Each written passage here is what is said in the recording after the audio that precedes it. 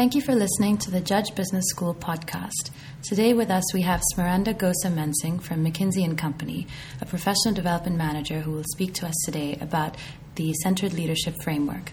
On behalf of the Women in Business Special Interest Group, we're very excited to have her here with us today. Smaranda, would you be able to give us a brief introduction into your career at McKinsey and prior to this, and how you became interested and involved in the centered leadership approach? Sure. Thanks for having me, Priya and Bruna. In centered leadership, one of the key things in leading a successful and fulfilled professional life is to follow your passions and interests and build on your strengths. And I've always been passionate about understanding and developing people.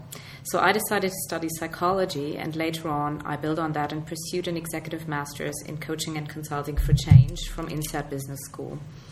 Then my first career steps led me into being a consultant specialized in change management, working on board and executive level and supporting transformational change. And then I did change management during the largest merger of two consumer companies at that time for Procter & Gamble and Gillette, which is quite exciting, before joining McKinsey. Within McKinsey, my path started in learning, where I was a personal coach for our partners and our teams. And a few years later, it led me into professional development, first back in Frankfurt in Germany, and now here in London, where I work closely one-to-one with consultants, helping them to craft their careers in the firm. For example, staffing them on client engagements. Together with their partner mentors, I also oversee their development and progression. I'm also the head of learning, and we design and deliver best practice learning to our consultants, which centered leadership is one part of. How I became interested in centered leadership? Well, I was a participant a couple of years ago, and then I took initiative to become trained as a facilitator. And I've been passionate in delivering since, because there's three things I really value about it. Firstly, you will see it really works every time. I love its depth and the transformational impact it has. I've held workshops for men, women, mixed groups of all ages, backgrounds, and they have all made positive changes towards a more fulfilling career and personal life. And every time I run it, I continue to learn myself. Secondly, it is based on years of research and real-life experience and is grounded in classic and new insights from positive psychology. And thirdly, it is very positive and not prescriptive. It helps people to discover their strengths and resources and build on them, which is very much also the philosophy I follow in my coaching practice. Okay. We tend to associate McKinsey with strategy and management consulting, but less so with the sort of leadership work that you have been describing. How committed is McKinsey to centered leadership and promoting this to the world in general? Sure. In Fortune magazine's latest global ranking, McKinsey emerged as actually the most successful professional service firm when it comes to creating leaders, and one of our mottos is building global leaders. So McKinsey is very committed to centered leadership. As part of our apprenticeship model, we develop thousands of client leaders year in, year out. And drawing on this legacy of excellence, senior McKinsey partners, and many of them specializing in leadership development, act as core faculty for leadership development. Additionally, we also work with experienced industry executives, independent thought leaders, and distinguished academics as external experts, and they all have contributed to the framework of centered leadership as well. At McKinsey, we also aspire to help to develop high-performing global leaders across all sectors, private, public, and social. And we've developed McKinsey Leadership Development as the global platform that integrates the offerings in this area. The Centered Leadership Project started more than 10 years ago and has ever since been one of our pillars in the work with clients and also in our own leadership development programs for our own consultants. It is set up more as a journey rather than as a one-off or a series of insular events. So our leadership curriculum caters to different tenure groups, from budding senior executives to experienced CEOs. Thank you. How do you feel that the techniques taught through Centered Leadership Model help participants become better project managers and organizational leaders? Well, unlike most programs that focus primarily on gaps and deficits, centered leadership is strengths-based. Understanding strengths, building on strengths, and applying strengths. It is a proven model for personal leadership effectiveness that is deeply rooted in the belief, for things to change, first I must change. And there are 5 capabilities that are at the heart of centered leadership: finding meaning in work, converting emotions such as fear or stress into opportunity, leveraging connections and community, acting in the face of risk, and sustaining the energy that is the life of force for change. A recent McKinsey global survey of executives shows that leaders who have mastered even one of these skills are twice as likely as those who have mastered none to feel that they can lead through change. Masters of all 5 are more than 4 times as likely to do so. So it definitely works. And strikingly, leaders who have mastered all 5 capabilities are also more than 20 times as likely to say they are satisfied with their performance as leaders as their lives in general. And this is what centered leadership is about, being both successful and satisfied and fulfilled.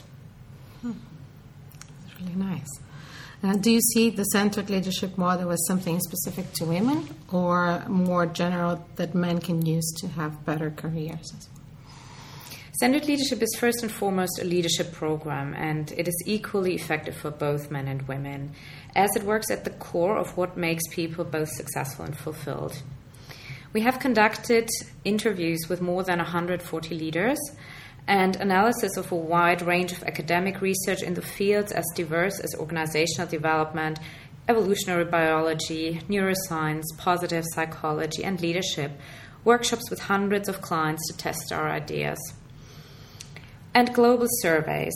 And through this research, we distilled a set of 5 capabilities that in combination generate high level of professional performance and life satisfaction. And we described this set of capabilities which we call centered leadership in the quarterly in 2008, and then 2 books have been published since. First one, How Remarkable Women Lead, and the second one, Centered Leadership by Joanna Barsh, Susie Cranston, and Geoffrey Lewis. And then through additional interviews and quantitative research, we've continued to validate the model's applicability to leaders across different regions and cultures and seniority levels. Better yet, we have confirmed that centered leadership appears equally useful to men. In other words, it is not just for women, but for all leaders in demanding circumstances. Centered leadership enables leaders to build on what they're best at and help them tap into what's most meaningful and relevant for them in order to become better leaders. Thank you. It's very inspiring. How do you see the role of women changing in the organizations lately? And what is, in your opinion, the main challenge faced by women nowadays? McKinsey's Women Matter research shows that organizations that have 3 or more women as board members perform better in every dimension of organizational health, such as better work environment and values, stronger sense of direction, more effective coordination and control, and many more aspects. The positive effect of women is also visible in financial terms, as organizations that are in the top quartile for women representation in executive committees have a 47% higher average on return on equity and 55% higher average EBIT margin. So women matter. Considering this, it is very sensible for organizations to help develop more women leaders into top positions. And we still have a way to go. And there are still several challenges for women nowadays. I will just name 3. Firstly, many women still face a lack of sponsorship, meaning they tend to have twice as many mentors as men. For example, that means people who will give them advice. But compared to their male colleagues, they have far fewer sponsors, meaning more senior colleagues who take personal responsibility and risks in order to make them successful. And sponsors are most critical when it comes to career development. This may partially explain the second challenge, which is a leaking pipeline phenomenon for career advancement, meaning that on every stage of their careers, women are twice to 5 times less likely to be promoted compared to men. This is a challenge that is tackleable and that every organization can tackle by ensuring they analyze and adjust their promotion processes accordingly and that they create an environment to promote women. And thirdly, and this may be a more underlying theme for several challenges women still face, which is unconscious biases from both men and women when it comes to considering and assessing female leaders. This means that we unconsciously assess and treat women leaders differently than men. This is something that starts from as early as childhood. For example, a woman may be called bossy when she displays confidence, whereas men who show the same behavior will be called decisive. At McKinsey, we have started to work on these biases and have developed training to overcome these challenges. Thank you. That's fantastic. How do you feel that teaching this approach to students in MBA programs will aid their journey as professional in future organizations? I believe that an MBA is always a time for reflection and a time when we reset our professional course. It's a time for learning and exploring, both academically and also personally.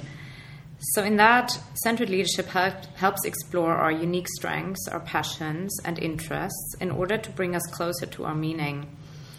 And it lets us reflect about our networks, our energy, and helps us take calculated risks towards our goals. In this, it will hopefully enable students to choose their next career steps more wisely and more close to what really matters to them. Thank you, Smaranda. It was really good to have you here. Thank you for sharing your perspective and your experience with us. Thank you. It's a pleasure. And we hope to see you again back at Judge Business School. Would be my pleasure.